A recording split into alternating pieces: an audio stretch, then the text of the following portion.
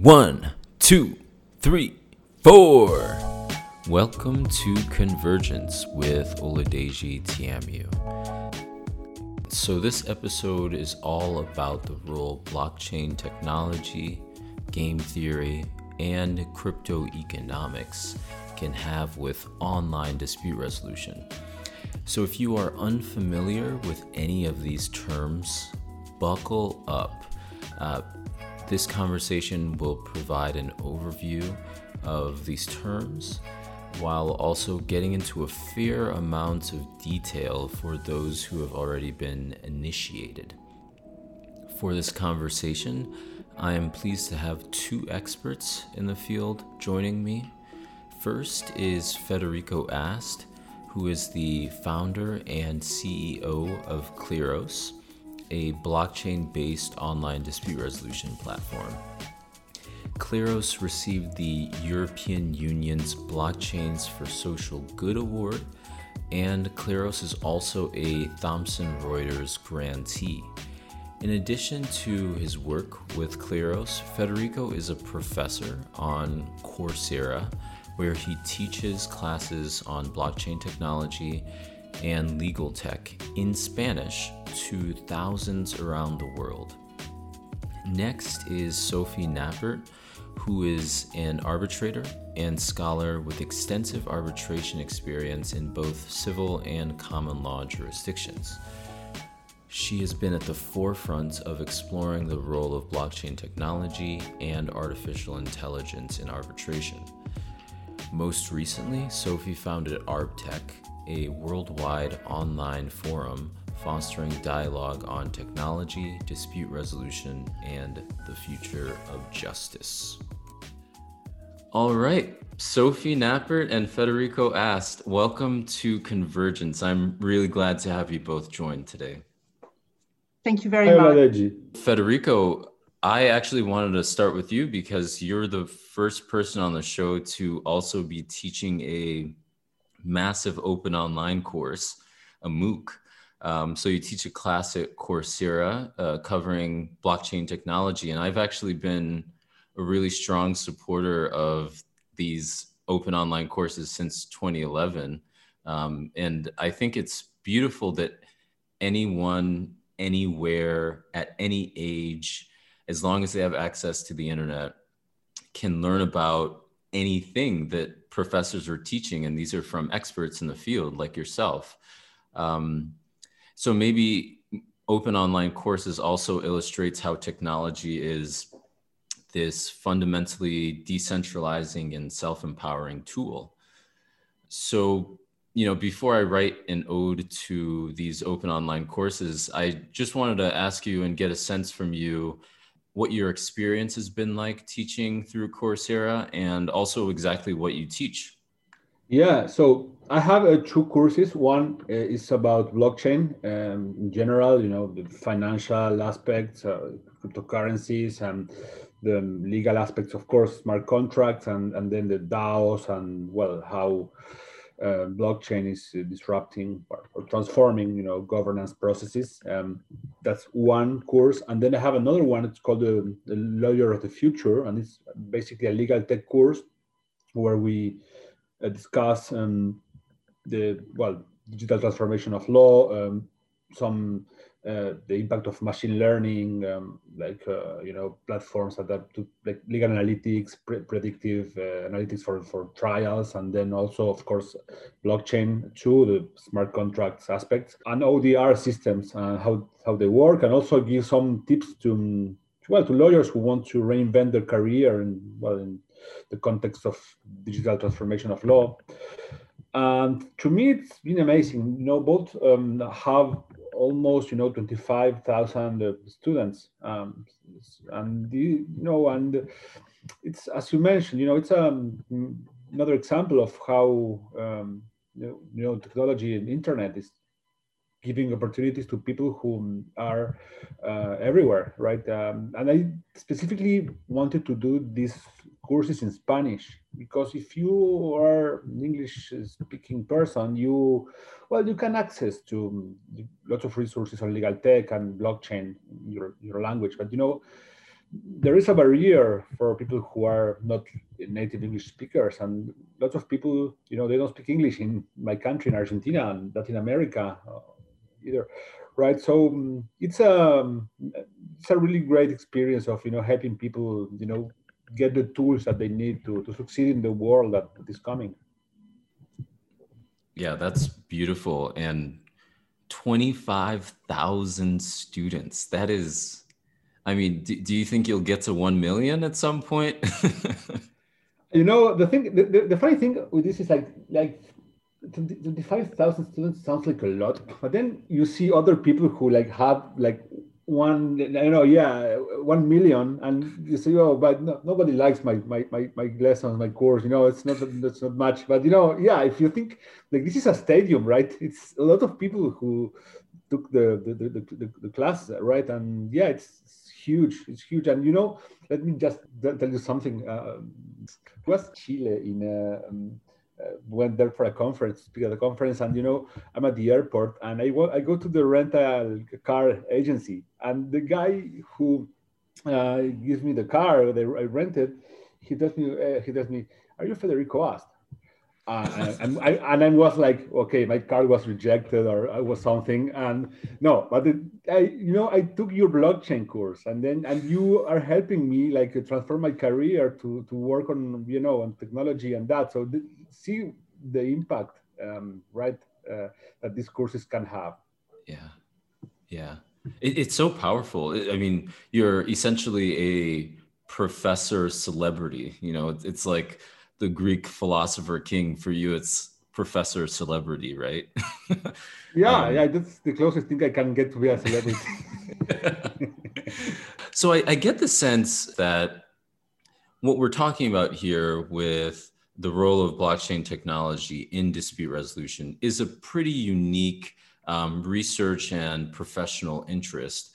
So I was maybe a bit curious to hear from both of you, Sophia and Federico, about what attracted you to this field?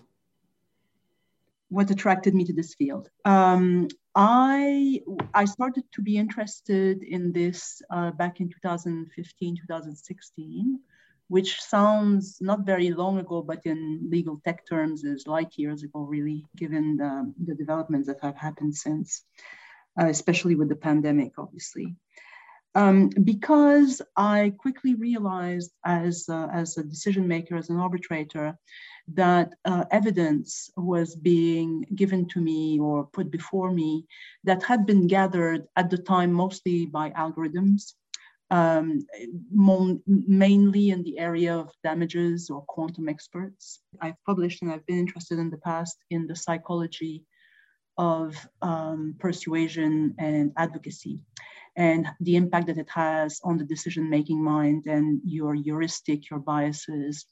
And very quickly, it occurred to me that whatever was presented by technological means appeared almost infallible to the human mind. And so as a decision maker, you question yourself, you say, well, what scope do I have to question or to disagree with results that have been provided by a machine that is so much quicker, so much accurate than a human at sifting through mountains of data? And how can I probe the validity of that evidence? That really is that was the trigger for me. And then I published with Paul Cohen an article in 2017, mostly dealing with AI at the time, and then that brought me to inquire about blockchain, which was obviously a different beast, and took a course in the field at the University of Oxford, and that's how I first came across Kleros. So that's my genesis. Well, my experience is I'm from Argentina, and started my background is in economics actually, and philosophy. Started my career in working in the online media, and particularly in a business section of an important newspaper, and that got me in contact with all the startups ecosystem and innovation. And I think it was like 2013, and people were starting to mentioned this new, financial innovation of the cryptocurrencies and particular Bitcoin, which obviously for Argentinians with this financial application of some technology in a country where you had like 60% inflation and lots of problems in governance, so people were very interested in the financial applications, right? How you can use Bitcoin to just not to use government issued money, which is being debased at every moment. But I saw in blockchain another like potential, which was the possibility of building governance systems, right? Like you can use smart contracts to build an organization that's going to work specifically as it's intended to work, and no one can tamper with that. And that was very powerful in the context of a country like Argentina and lots of emerging economies where you don't. So there's lots of corruption, lots of problems to access justice, and so blockchain was very transformative from that perspective as well. So that's what got me interested in the first place. Yeah, that's beautiful. And like Sophie, you're touching on blockchain as kind of an alternative to AI dispute resolution facilitated systems. And Federico, I think your point on how cryptocurrencies have been pretty transformative for countries, especially that deal with hyperinflation. I have family in Nigeria, and similarly to Argentina, it's like every year the rate of inflation is just increasing and increasing, and the value of your money is just decreasing. And it can be pretty devastating for communities, for families. And so sometimes, like if you're in America, you can kind of overlook the negative impact that inflation can have. But once you step outside of a select few countries that have low inflation, and the significant amount of countries right now have a lot of inflation, and obviously, there are monetary policies in place going on right now that many people are saying will increase inflation for the future. So I get the sense that blockchain and cryptocurrencies like have an important role to play there. And so we've thrown out blockchain a couple of times, and there's a possibility that some of our listeners might not really know what a blockchain actually is. For me, I just think of it as in a really simplistic terms, a distributed ledger where individuals, nodes in the system can kind of transact with each other to verify that transactions have occurred. What else would you add to that definition for listeners who might not really know what blockchain is? After trying to explain blockchain in different ways, I think the best way I found is a metaphor with, the monetary system of a tribe. It's called the Yaps, and it's a tribe that lives in the island of Palau in the Micronesia, and they have this their money is and this is a real story. It's a rock, a coin. It's made of stone. It weighs like 400 kilos, and since they couldn't move it around, make payments, they just decided to leave the stone in the same place and remember who was the owner, right, of these different stones. But so one alternative was to choose one member of the tribe to remember who the owner was. But that had the problem that this guy could forget, or could die, or could be bribed, or could start charging fees for every transaction. So what they did, it's they have every member of the tribe remember who the owner of each rock is, and then they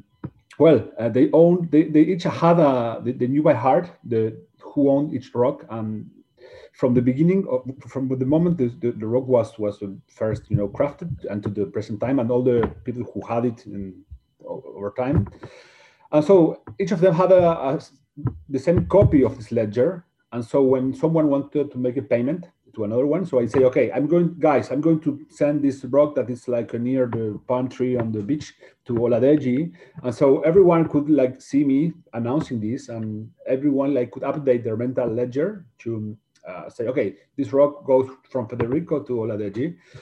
So if you replace the memory of these little guys by computers and, you know, this rock by some crypto asset like Bitcoin. So that's the main, you know, like intuition behind the blockchains, this network of computers that share you know, digital database where they all have the same copy, and no one is the owner. You know, we are all owners of this database. It's a public good. So no one can like tamper with it. No one can make arbitrary changes. And so this is how, you know, I try to explain blockchain. Maybe Sophie has some better idea, but this is how I try to explain it to my students. I think that's the best one I've heard so far of the very many. And it explains why Federico West is now a star of the blockchain education. I think it's a great explanation. That's exactly what it is. It's and the difficult thing, I think, for certainly the lawyerly mind to get your head around is the fact that there is no central authority for the moment, anyway. And on the public blockchain, obviously there are versions of blockchains that function more like an intranet where you have permissions, but we're not talking about that. We're talking about the more the original concept. And I think Federico's analogy is very, very apt. Yeah, and it's I think fundamental to understanding the type of work that Kleros is doing right now is obviously understanding what a blockchain actually is. And in the blockchain ODR space, I get the sense that game theory and in crypto economics really has a essential role to play for managing and resolving disputes. And once again, game theory and crypto economics could be two concepts that some of our listeners might not be aware of. And my narrow definition of game theory would be just using mathematical models to understand how individuals make decisions with respect to counterparts. And maybe crypto economics, I'd just say, is merging game theory with cryptography. And I recognize that both of you are experts in this field, basically. So what else would you add to those definitions for people who are still learning? I mean, I will just preface this because obviously Fede can say a lot more about game theory and crypto economics than I can. I will just preface this by saying that to my knowledge, the few players in the blockchain ODR platform, not all of them adhere to I would say a purist or a strict game theory model. Kleros does. And Fede will tell us how they do that. But I think there is a certain recognition, I think, by some of the players that the strict game theory model might be difficult to leverage or to scale up at a more mainstream basis. And so they have shied away, I think, from being completely buying into that model. But Kleros has. And it is, as I found out in yesterday's community call, well into its development of version 2.0 of its courts, which is a very sophisticated model of game theory. So I'm going to stop here and let Fede explain.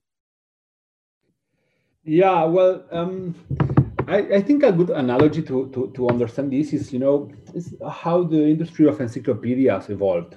So in the beginning, you had the Britannica, right?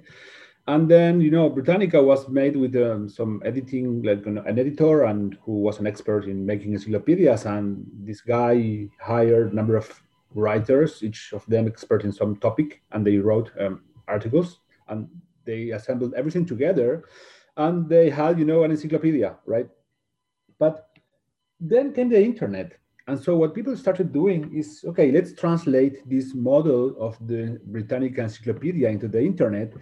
And that's how Encarta was born. Encarta by Microsoft is basically an encyclopedia made the old way, where you have some editor and he hires a number of authors and they write articles, and then the only difference between Britannica and Encarta is that, well, the distribution channel is different because Encarta distributes this through CD-ROMs first, and then through the internet. And then what happened is that Britannica could basically copy the model because they just had to do what they were doing, but in the internet, and that was perfectly fine. And they launched their online version. But then came another model, which was the Wikipedia model, and this was completely different because it was a completely overhauling of how an encyclopedia was made. So now you didn't have a central expert who would choose authors and then hire them and pay them to write articles. You will have a decentralized community that self-regulates in order to produce an encyclopedia that people started to use. And as you know, Encarta doesn't exist anymore, Britannica doesn't exist anymore, and Wikipedia is what works now. I think completely changed the way in which encyclopedias are made, and no one will ever make an encyclopedia in the old way again. So you can use this analogy to think how game theory and crypto economics apply to the world of dispute resolution. So of course you had the traditional methods of arbitration, where you have experts who are chosen by parties to adjudicate some dispute, and then they go and they meet in some place, and then they make hearings and all that, and then they make a decision. Then of course you have a new version of this digital version, which is basically the same. You have an expert chosen by parties, and the process works more or less the same, but with online with Zoom. But it doesn't fundamentally change the way in which the dispute resolution procedure is done.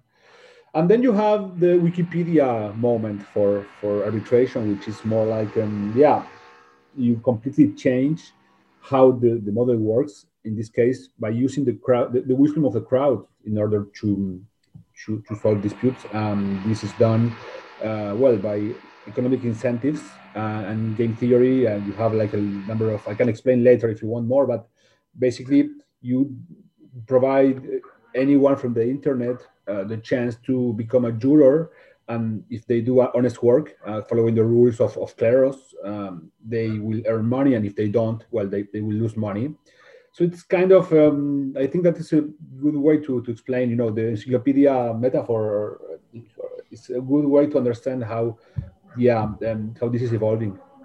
Yeah. So sorry, Oladeji, but with the caveat, of course, that, and I'm not going to harp on about this, but I, as the lawyer involved, I need to say this, with the caveat that, of course, in the Wikipedia arena, obviously people can contribute rubbish, but they will not lose money for it. They might lose a certain reputation, although it's anonymous.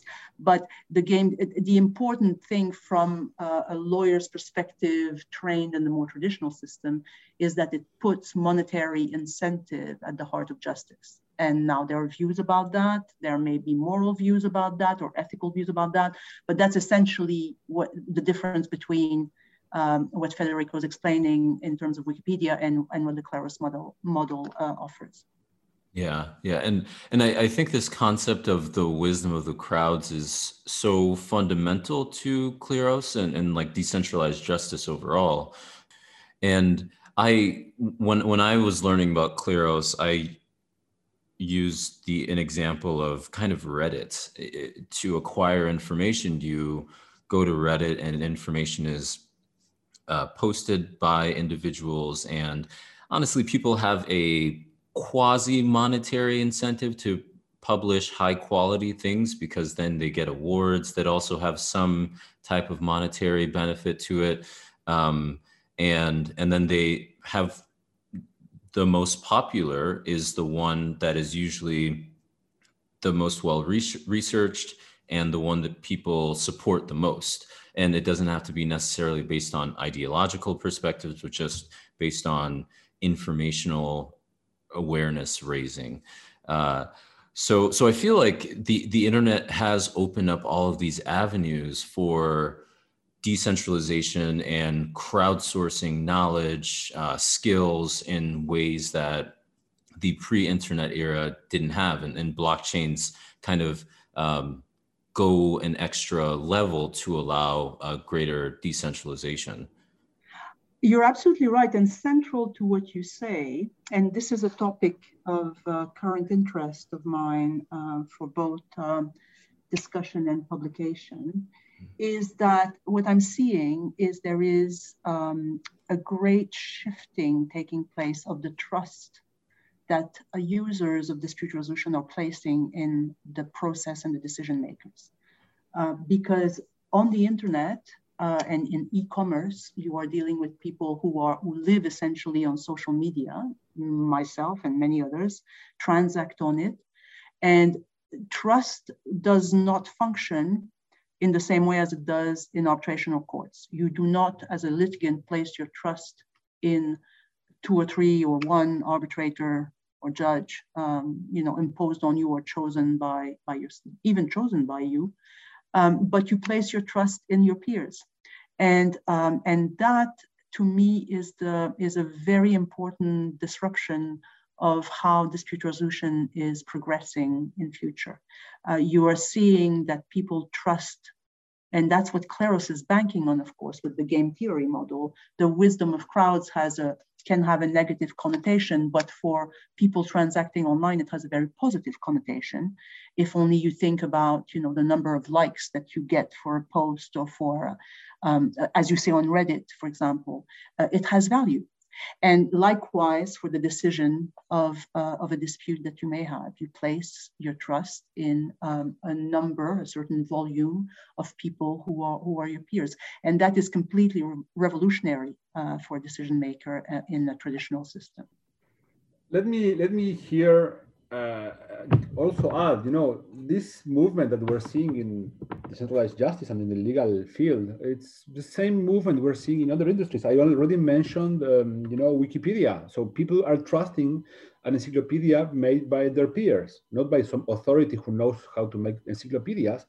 In the world of finance, people are trusting, Bitcoin or crypto assets in general, which is basically, okay, you trust your peers to maintain this digital ledger of monetary units, and not central banks. This is kind of part of a broader movement that involves, and this we can discuss, I don't know, why. So this, I would call it like backlash against the elites, increasing trust in peers for a number of new social interactions that now tend to happen online.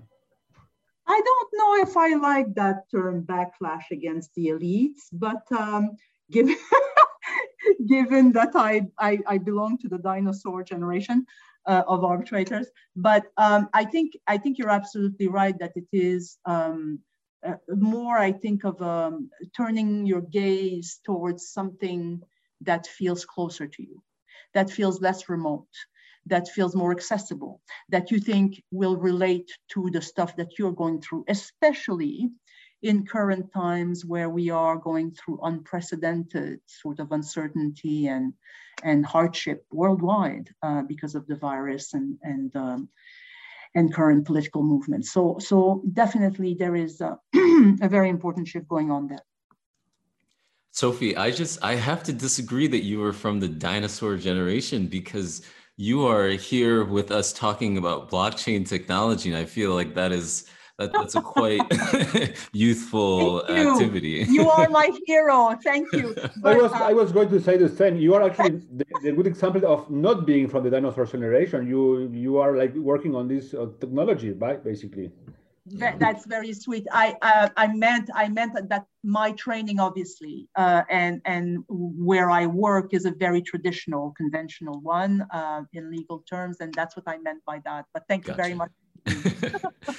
And I would even say that I feel like right now it is the permissionless generation that we're seeing. We're seeing it with Wikipedia, Reddit, and certainly with blockchain ODR like Kleros, where anyone, once again, as long as you have access to the internet, can engage with this, similar to massive open online courses.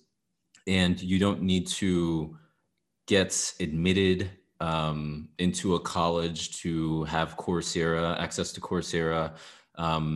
You don't need to have, sorry, Federico, you don't need to have a PhD to publish on Wikipedia as long as the information is precise enough. So there's a certain level of permissionlessness that I think prior eras had maybe less of a focus on, or maybe more precisely, less appreciation for the value that can come from their peers, as we're seeing today.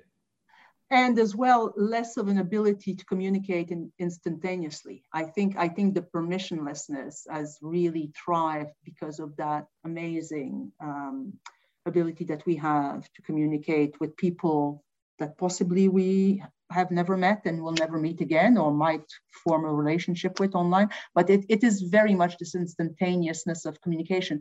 And this immediacy is also, I think, a great disruptive feature of blockchain ODR, because there is no way that traditional systems, even expedited arbitration, even summary court proceedings, can match how quickly matters are decided on Kleros, for example. It's a matter of hours or at most days, and so that's another factor that's very important.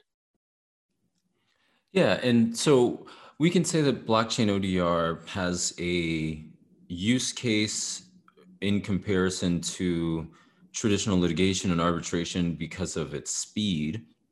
And historically, that's actually been an argument that proponents of artificial intelligence related ODR have proposed. You can resolve disputes quicker when artificial intelligence is supporting a third-party neutral, for example. And Sophie, I wanted to go back to what you said a bit earlier, where you were talking about how in some of your research, you recognized how it was hard to disagree with AI. And AI kind of is a black box. People who are engaging with AI don't really see the code and the algorithms that are influencing or directing the AI system. So I was curious to hear from both of you about how blockchain ODR, something like Kleros, is a divergence or presents a benefit to resolving disputes that AI-based ODR does not have. I mean, again, Fede will be more informed than I am about this than I am, but certainly I think that AI is a nemesis for Kleros, because Kleros is very much based on human minds and human minds converging. And the problem with AI is that even the coders lose sight in the machine learning process of how the algorithm comes to its conclusions. What that means for the traditional decision makers, such as me, is that you have to rely on experts. And even these experts are going to be telling you at one point, I have to stop here. I don't know how else, how I can go forward and explain anything to you. Kleros's model is very much about, although as I understand it, and Fede will tell me if I'm wrong, the selection of jurors is done randomly according to an algorithm. The actual decision making is human. Yeah, there is this famous investor who was a founder of PayPal, co-founder with Elon Musk, called Peter Thiel, and he has this quite famous quote. He says, "AI is totalitarian and blockchain is libertarian." In the sense of AI is when we think about AI, which of course it's super useful and we use it and it's great. It's the engine behind the Amazon, recommendation engine, and Netflix. It's awesome, but also has this applied to justice. It can have quite negative, implications. In particular, if you think, for example, the predictive analytics for trials. Let's say that you now, in order to make more efficient the court system, so the government decides that instead of you going to court first, you're going to go to a previous step where some AI algorithm is going to assess the case, and depending on the odds of you winning, well, it will go or not go to trial, right? So now I'd say, okay, I go to court, and then they assess my case with this robot tool, and they tell me, hey, look, you have 95% chance of losing, so this is not worth it for that judge to analyze this. So you don't have the right to go to trial. So the implications of this type of AI applications in this context could deny the right to justice to lots of people, right? So when you are designing one of these systems, you want, of course, you don't want to teach AI, because AI is great because it's very efficient. It's very, it's fast. It's faster than Kleros. It's faster. It's cheaper. But you need also to think of another instance that's going to be like a human-driven instance where humans are going to make decisions. So you may have a first instance with AI, right? But then you want to have another, appeal round where humans are going to participate there, and so you can have your day in court. Let's call it like that. And a number of situations, they cannot be solved by AI because there are some subjective situations, interpretations. There are some things are simply not meant for AI, and I think that's where Kleros can help. Yeah, and that feels precise. Like, blockchains have this ability to empower individuals. AI, even though it presents efficiency benefits, it also disempowers individuals.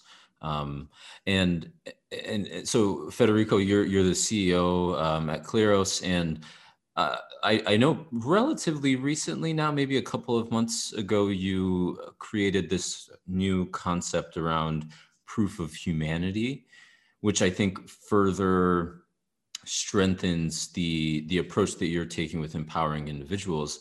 And my understanding is proof of humanity is a mechanism that is trying to solve problems where online bots are impersonating humans and artificial intelligence is manipulating the public, right? We see this with Facebook through spreading misinformation.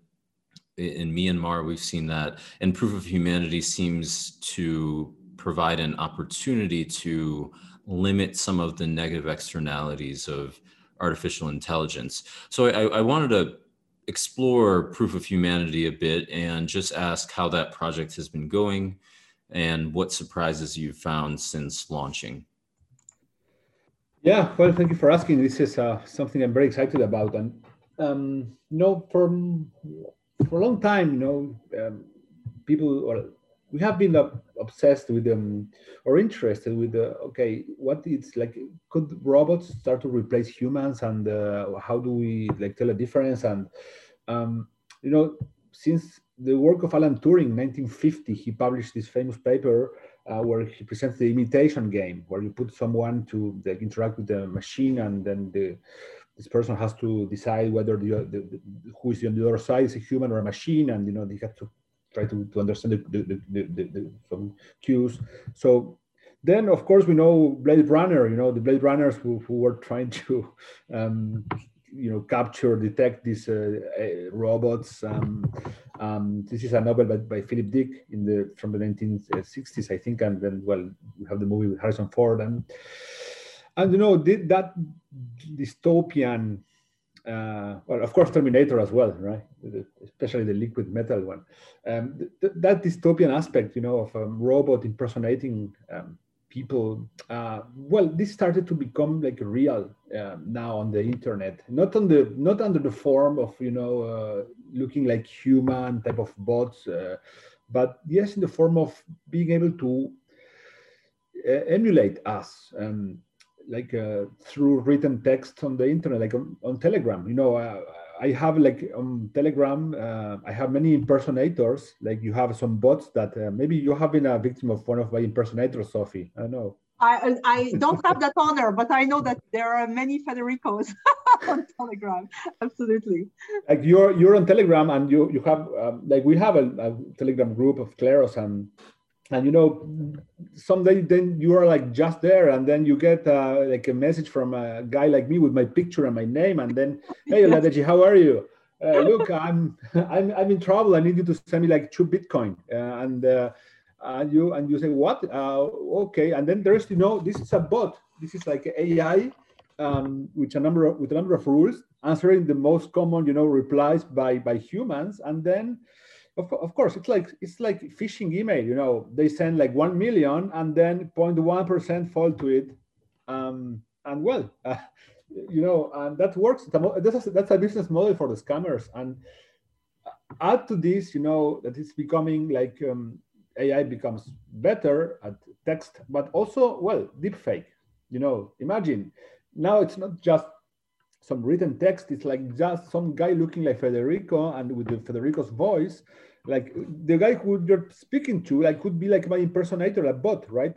Federico, could I just share how terrified I am of deep fakes? Like I want to say around 2014, there was a Barack Obama impersonation that was so real, but it was a deep fake. And I think like Tom Cruise has one out there that is basically Tom Cruise with his expressions, his voice, but it isn't actually Tom Cruise. So sorry to cut you off. I just have to share.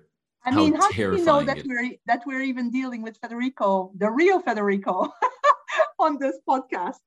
That's what I mean. That's what I mean. Like you don't know. But so imagine. So and this takes us to proof of humanity. Like how can we make a system to detect these malicious AIs right around the internet? So there are a number of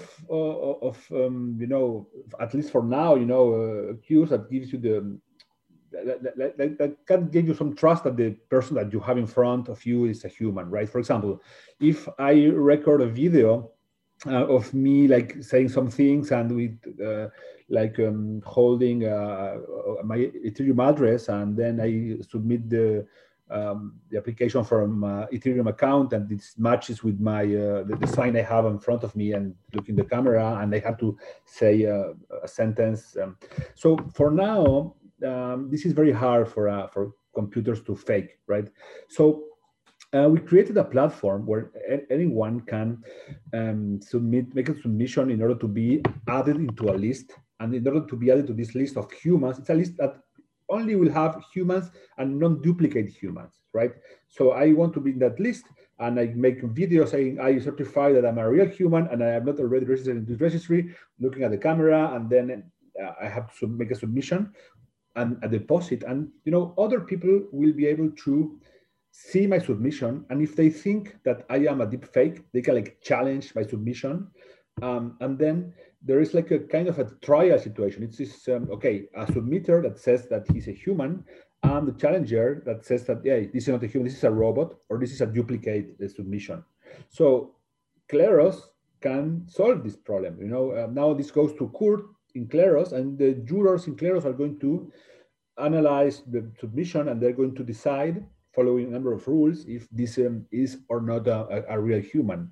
So the result of this mechanism design, which is called proof of humanity, is this list of humans that has like many different applications. It could be used for example, have you seen that when sometimes you have to log into a website and you have like some button that says, log in with Facebook or log in with Google, or that takes your Google credentials in order for you to access that website. So you could like log in with your proof of humanity profile now, right? So, and this is not owned by Google. So Google will not know where you are going in the internet, because no one owns proof of humanity. Only you own proof of humanity, your profile, right? So that's one possible application. And then another very cool application that we are already working on is, well, we have universal basic income. Some people think that humans should receive some income just because of being human. This is a human right. And so for this to be effective, the distribution of this income, you need a list of people to receive it, right? And what happens is that people try to game this list in the context of having more than one profile and getting more incomes than what they should have. So Proof of Humanity has this potential of making sure that each submission, each profile in that list is unique. So it cannot be gamed, so everyone will receive just one universal basic income, right? So there are many more applications, but this is like the gist of it. It's like the idea is using Kleros jurors in order to make a mechanism that will produce a list of unique humans that will be used for lots of different things. Yeah, I think Proof of Humanity has such an important business proposition. Like I'm even thinking a few days ago, there was a ransomware attack on an oil and gas company, and that's resulting in a huge backlog for enormous. Yeah. Yeah. And I'm just thinking, to a certain extent, Proof of Humanity has this opportunity where if you are operating within a business before certain transactions are approved, if you're a decision maker, C-suite in a company, you have to have your Proof of Humanity set up so that someone else can't impersonate you. And then even for the general population, data breaches are becoming more and more common. Like the big ones are with Equifax and with large financial institutions. And to me, I feel like Proof of Humanity can be another step with two-step authentication, right? Like in addition to receiving a text message requiring you to prove your identity, you also have to go through Proof of Humanity's protocol to verify it's you. Data breaches are going to be, they aren't going anywhere. They're just going to keep increasing. So I think it's really important the work you're doing. Yeah, well, this is a completely different world, and and the attacker. So you don't even know who the attacker is on the internet. Like, could be anywhere, could be anonymous. The future, and this is where the world of traditional arbitration starts to fall short, and a lot of contracts in the context of cryptocurrencies, in the context of digital business, and so are between anonymous parties. Like, you don't know who the other guy is when you transact into a centralized finance protocol, where a lending protocol, that you lend money to someone who you don't know, and there's not a central company that is operating this decentralized finance protocols. So this is just a digital bureaucracy, if you want. It's a set of rules coded into smart contracts that operates in some way, which no one controls. It's like a public good. No one controls, but everyone controls because it's owned by the community, and there is governance votes in order to make these decisions of how this should operate. This is very hard for me to see how traditional arbitration can get to speed. But maybe Sophie has some ideas about this. I mean, anonymity is the great enemy of traditional dispute resolution, including arbitration. And so there is no question that in order to be able to address those kinds of dispute, there's going to be have to be a recognition that how to grasp the anonymity that's part and parcel of these transactions. I cannot. I mean, that may be my lawyer mind at work, but I cannot help but think that a little bit like what happened with the internet, where there was this great promise of an open space without regulation, this will at one point attract, is already attracting the minds of regulators, because anonymity is great if you are someone with good faith intentions behind, but there's obviously a whole nefarious area of much more criminal activity that can take advantage of it. So yeah, that's what I can say about it. Yeah, I'm thinking of what the Silk Road, and the Silk Road, at least in the early innings of Bitcoin, attracted a lot of attention to Bitcoin, because even though one of the major players in the Silk Road was was arrested and caught, it still allowed this opportunity due to the anonymizing nature of Bitcoin to facilitate some dangerous activities on the dark net with the Silk Road. I do have one question, and maybe this could be the hardest question related to Kleros. So get ready. So I find it interesting that Kleros is, to a certain extent, attached to the umbilical cord of Ethereum, because Kleros operates on the Ethereum blockchain. And Ethereum is a general purpose blockchain. So that's where all the smart contracts are coming from.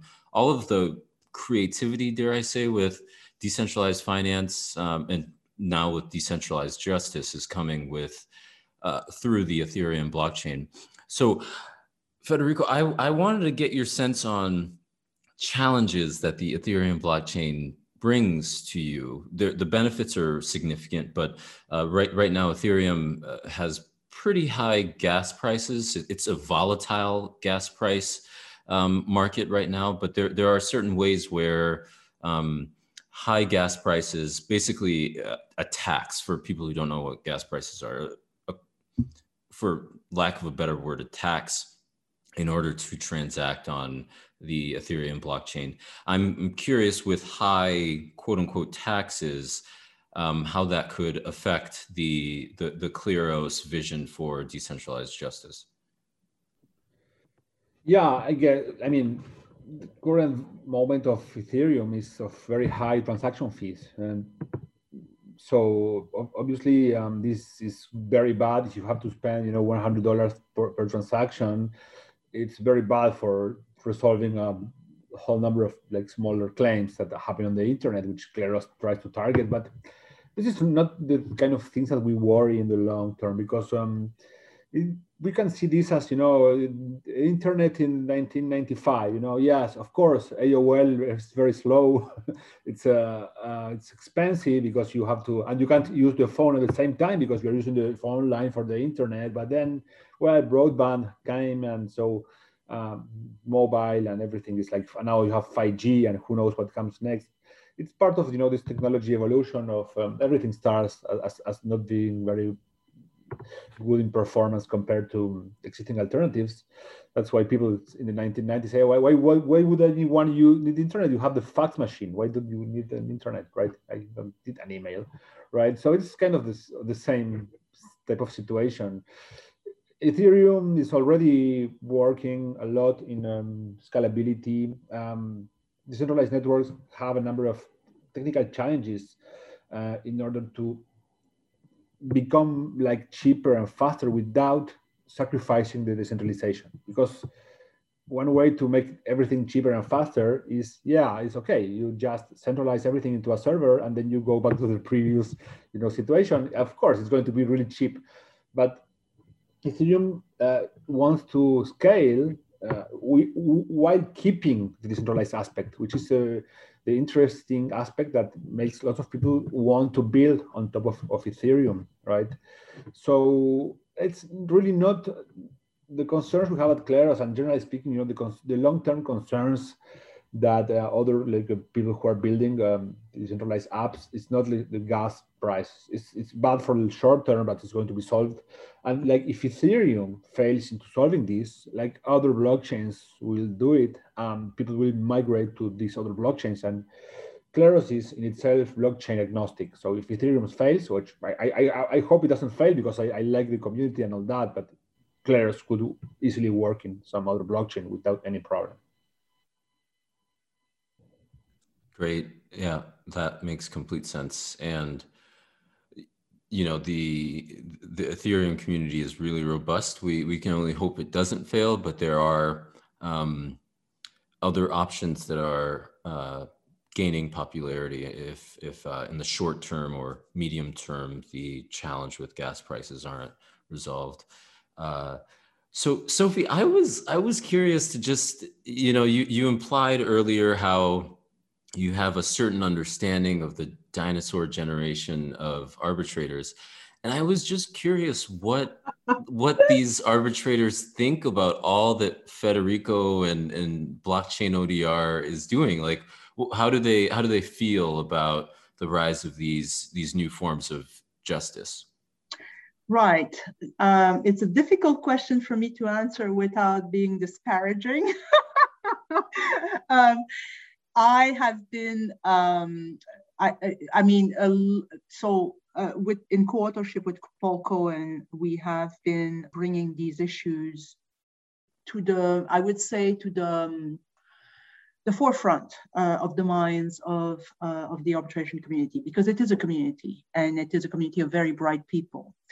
It is also a free market, as you know, and you have everything ranging from, well, this is not going to happen in my lifetime, and I don't need to worry about it, to, oh my God, how exciting, how interesting. Let's see, what space we can make for this new phenomenon. So there's been a very wide range. I mean, I have now left the moderation of OGMID to start a discussion group called ArbTech, which Federico obviously is a part of, and also yourself, Oladeji. A proud member. I'm a proud member, just so you know. I mean, it's a membership. It's a participationship, but the idea is because I felt very strongly that lawyers speaking to lawyers about technology is a great thing, but it's more important and more interesting for everyone, I think, if it is stakeholders from the many areas of legal tech speaking to each other, so that the developers, the entrepreneurs understand the way lawyers think and vice versa. And so I am hoping there is a great deal of interest in the endeavor. There is a great deal of very interesting discussion. I mean, as you saw, Ladeji, last week, we had Federico talk to us about non-fungible tokens, which I think for most lawyers was something completely new, and it was done in a very. So we aim to bring. I wouldn't say a vulgarization, but an understanding of what's going on in the tech world, so that lawyers are not put off by not only the concepts, but the language. Is very. People talk about legalese, but I think in the tech world there's also a very specific vocabulary, and it is completely understandable if one puts their mind to it. So I would say the response is mixed, but on the whole, very positive. And frankly, I don't think the legal world has a choice but to get engaged with it.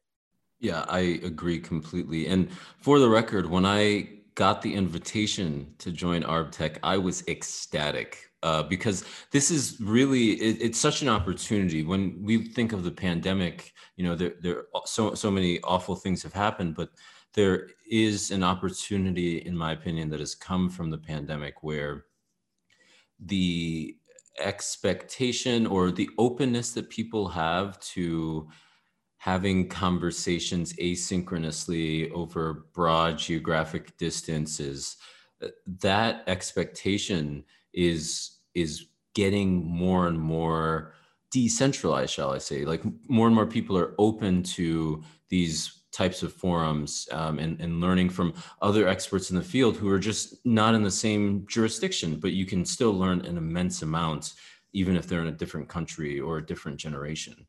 Fantastic. Yes, that's fantastic. And that to me is the one great silver lining of the pandemic for the arbitration field, is that we used to have, I mean, you could spend, as you know, your entire year going from conference to conference, but then you had to pay for it. You had to get there. You had to, find accommodation. Now that knowledge, that insight is available free online.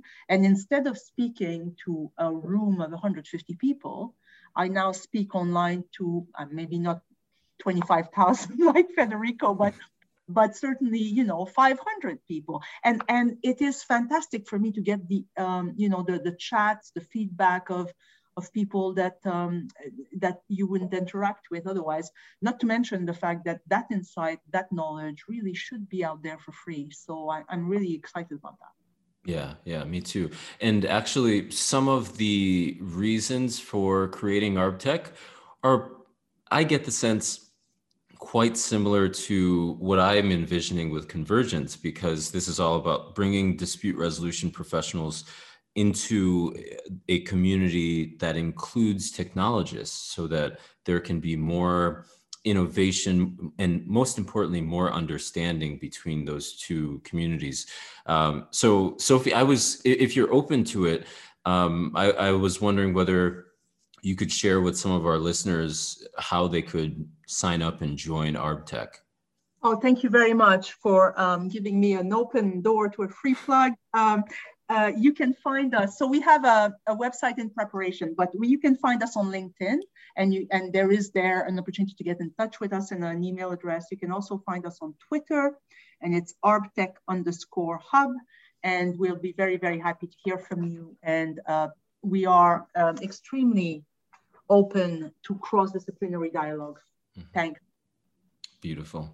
So I did want to go back. You mentioned how Federico was on Arbitech and he was talking about NFTs, and I was closely reading the thread that was being communicated on there.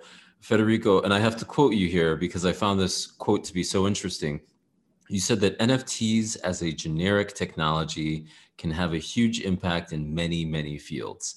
And I think that alone got me excited for this conversation because NFTs are increasingly popular. We can look to Christie that had an auction, I think it was in March, and they sold NFT digital art for $69 million. And then more recently on May 11th, there was another auction where Christie sold a series of NFTs for $17 million. So if we were to equate monetary value with importance, this is a pretty important industry. So besides digital art, which I love, exactly how can NFTs play a role in different industries and maybe even with the legal industry? I mean, everywhere that there is some proof of uniqueness, you can use an NFT potentially. Like a typical example is collectors, collection baseball cards.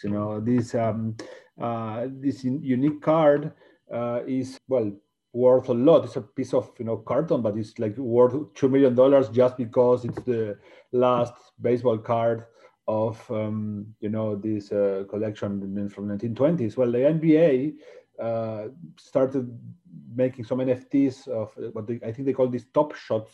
You can buy the NFT of a highlight of a game. Then you are the owner, but you might ask, but why do I care to being the owner of some highlight of a game? Like anyone can watch that highlight on YouTube, right?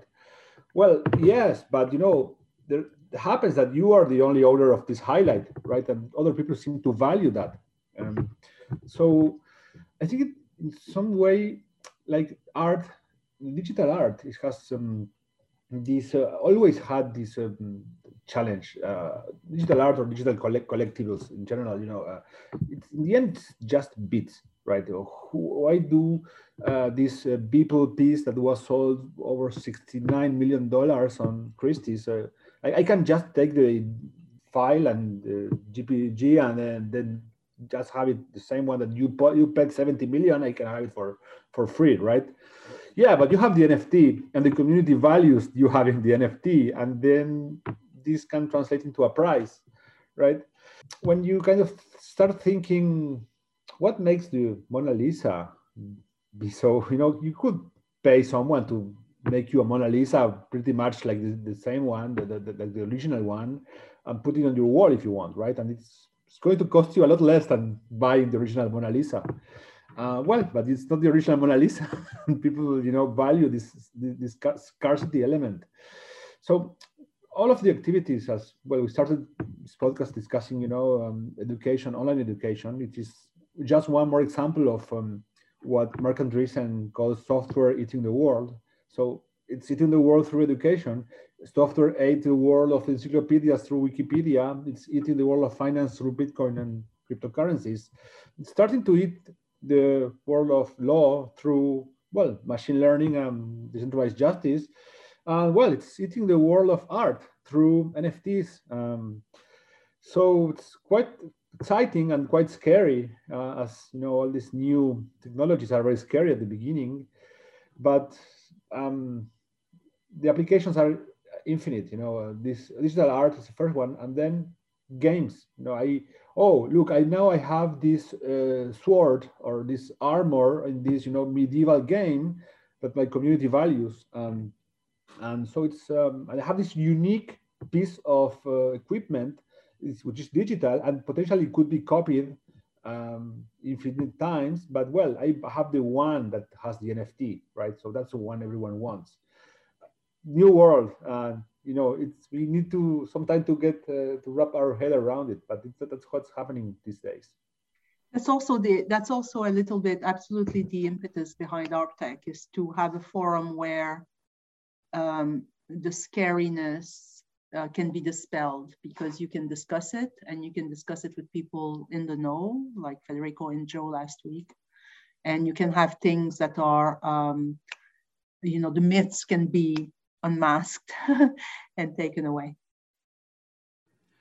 Yeah, I mean, for mediators and some alternative dispute resolution professionals, it took until the pandemic before some of them openly embraced online dispute resolution. And my hope, my aspiration is that through forums like ArpTech, that we don't need another pandemic to come for us to become more comfortable with novel technologies, that we can have forums to just speak about these things, to learn more about them. So I'm really excited for the value proposition, the use case of ArpTech into the future. Thanks very much. Yeah, and I'll add, so and this is me just brainstorming, in the law with cases, with decisions that are made, I wonder whether people would be interested in tokenizing famous court cases, for example. Because even though we can, like, famous court cases, Brown v. Board, or like Trump versus Hawaii, these famous cases, and of course people can they can copy them, but it's still represented on the blockchain as the authentic court casing for Trump versus Hawaii, for example. Like, I'm just brainstorming. I hope someone runs with my idea. Great idea. That is a great idea. And it has been done with memes, right? So yeah, why not court cases? Look, you could, and look at this. Look, we could NFT this conversation after it's published, and then we can auction this, and then people could we could put into these rules of royalties. We are going to split this. We're going to give you put this together on the edge, so 50% to you. I'm fine with 25%, and I'm sure Sophie will take 25%, right?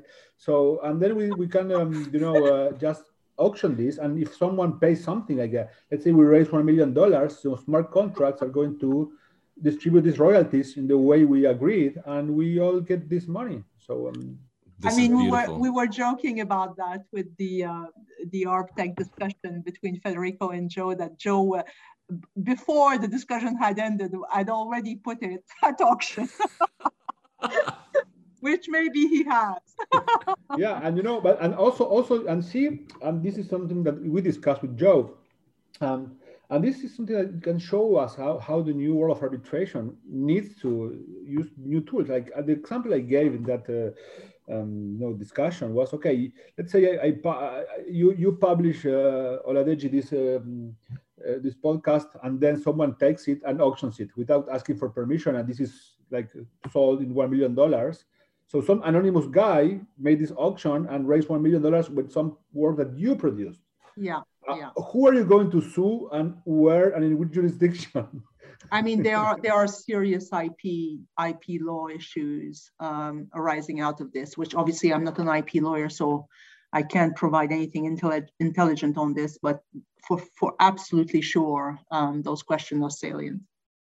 And my understanding is it's pseudonymous to a certain extent. Like, if someone were to, I could be totally wrong on this. If someone were to to copy an NFT, which anyone can, I'm wondering whether that individual would still have to kind of like timestamp on the blockchain their copying of it, so that it wouldn't be their real life identity that showed up, but it would just be their public keys on a blockchain. And if so, then I can see a world where, Kleros has a group of IP lawyers that comes together on the Kleros system and just adjudicates, basically. That's the type of cases that Kleros aims at, this native digital case where, this is this anonymous or pseudonymous person that if they do it right, they can very easily hide their real identity, right? And if they're experts, that they will certainly do it.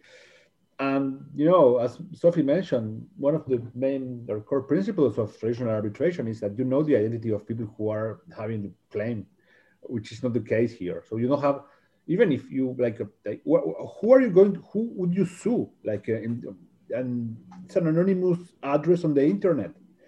It's kind of a native problem of the internet that has no one thought about this when they wrote the New York Convention in 1950s, right? So it's kind of very different. 1958. Almost 1960s. So my final question for you both, and if you listen to Colin's episode in the last episode, this is where he got really creative with 4K virtual reality headsets, and I love it. So my final question for you both is, what do you believe about the future of technology and dispute resolution that very few people believe? Fede, I'm going to take a stab at this. I don't know that very few people believe it, but what I'm seeing right now is that there's going to have to be a fundamental rethinking of what we call due process or procedural fairness and the gathering of evidence in arbitration. As you know, the work done by people like Jeremy Bailenson at Stanford lab on virtual human interaction is transformative in the way that virtual and augmented reality is being used. For example, the way that they use it is to, for example, put someone in the shoes of a disenfranchised minority in the United States and get them to experience daily life as that person in order to change certain social attitudes. But you can completely see how this would have a completely transformative impact on the gathering of evidence. So instead of relying on witness testimony years after the fact that is eminently fallible, or document evidence that takes a lot of time to gather and to exchange, you could completely see an immersion of the tribunal in an augmented reality to see exactly how the dispute arose.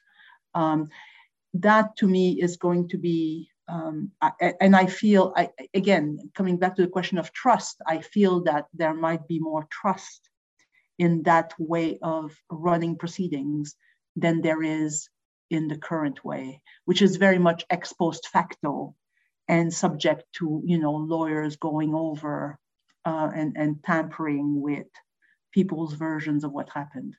That would be my answer. I hope that makes sense. Oh, it does. And I mean, it just illustrates how technology can promote empathy and understanding. And with that, you have more trustworthy outcomes, basically.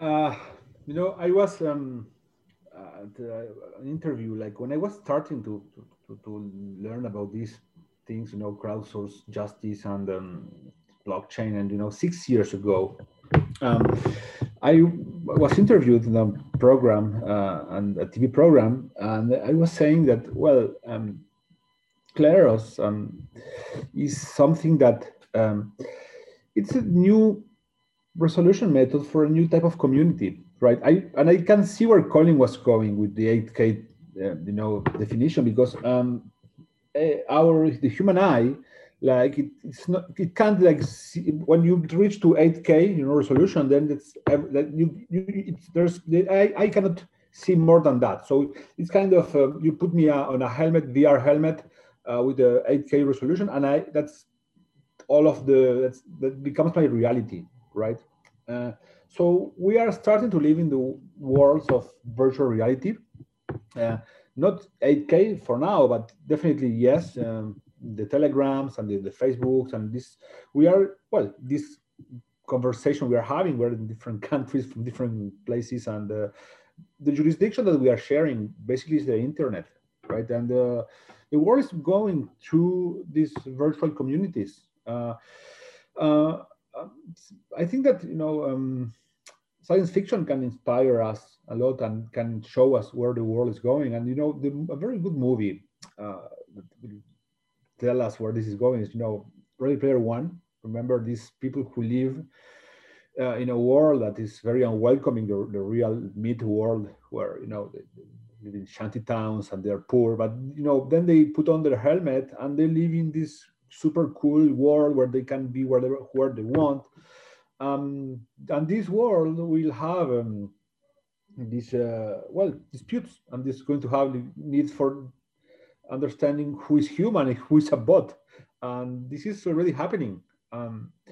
It's quite scary because it has all of these elements from Black Mirror series, right? This digital technology can be applied to good or evil, but in a world where more and more of our interactions are online and digital, and the real jurisdiction where we are operating is digital, and where crowds are more and more important, and they want to have a say, and they want to have likes, and likes are what people think that is important. And this, I kind of imagine, in 10 years, in 20 years, so this Kleros being an arbitration system for the digital world, and most of our lives will happen there. So this is why it's relevant. It's Kleros, or among others. There are others, and there are other tools, but digital tools. So the work of lawyers is going to change like dramatically in next 20 years. Susskind has been saying this for a long time, but I think that this time is going to happen because the young people now, like, they are natives from the internet, and they're not going to go to court for solving disputes because they are used to do everything from their phones, and the next generation is going to be used to do things from their helmets. So I think that's where we're going, and that's what we have to prepare for. Love it. And Colin described it as in the next 20 years, basically, the only people we will see in person are loved ones, close friends, and family members, and everything else will be predominantly or exclusively digital. And I think VR is just in the early innings. The price point is still pretty high, but once it reaches scale, I don't think people are going to be driving miles, getting on the bus to go to school or to college. I think they're just going to put on a VR headset and be with their peers. So I can see that also happening with how justice is administered. I do have a question about that, and it's an open question because I don't have an answer. But I sit on a few cases with state parties or state entities, and I think they are reluctant adopters of that model just because they have, I don't know, some sort of accountability to their people, and maybe the decorum of the traditional model suits them. I'm not saying it's immutable, but I think they might be late adopters. I could be wrong. Certainly, maybe not in the Western world, but in other jurisdictions where process and yes, decorum and authority has a great importance. That's a good point. That's a great point. So with that, I just wanted to thank you both, Federico, Sophie. Thank you so much for joining Convergence, for sharing your wisdom with all of us. And I'm excited for the conversation to continue on Kleros or on ArbTech, wherever. I'm excited for future conversations. Thank you so much. It's always a pleasure to exchange, always a pleasure to spar with Federico. And yes, please continue to share your ideas and your wisdom on ArbTech. We're always very, very grateful. Well, thank you for having me, Oladeji, and yeah, let's keep talking in ArbTech. All right, great. Bye, everyone.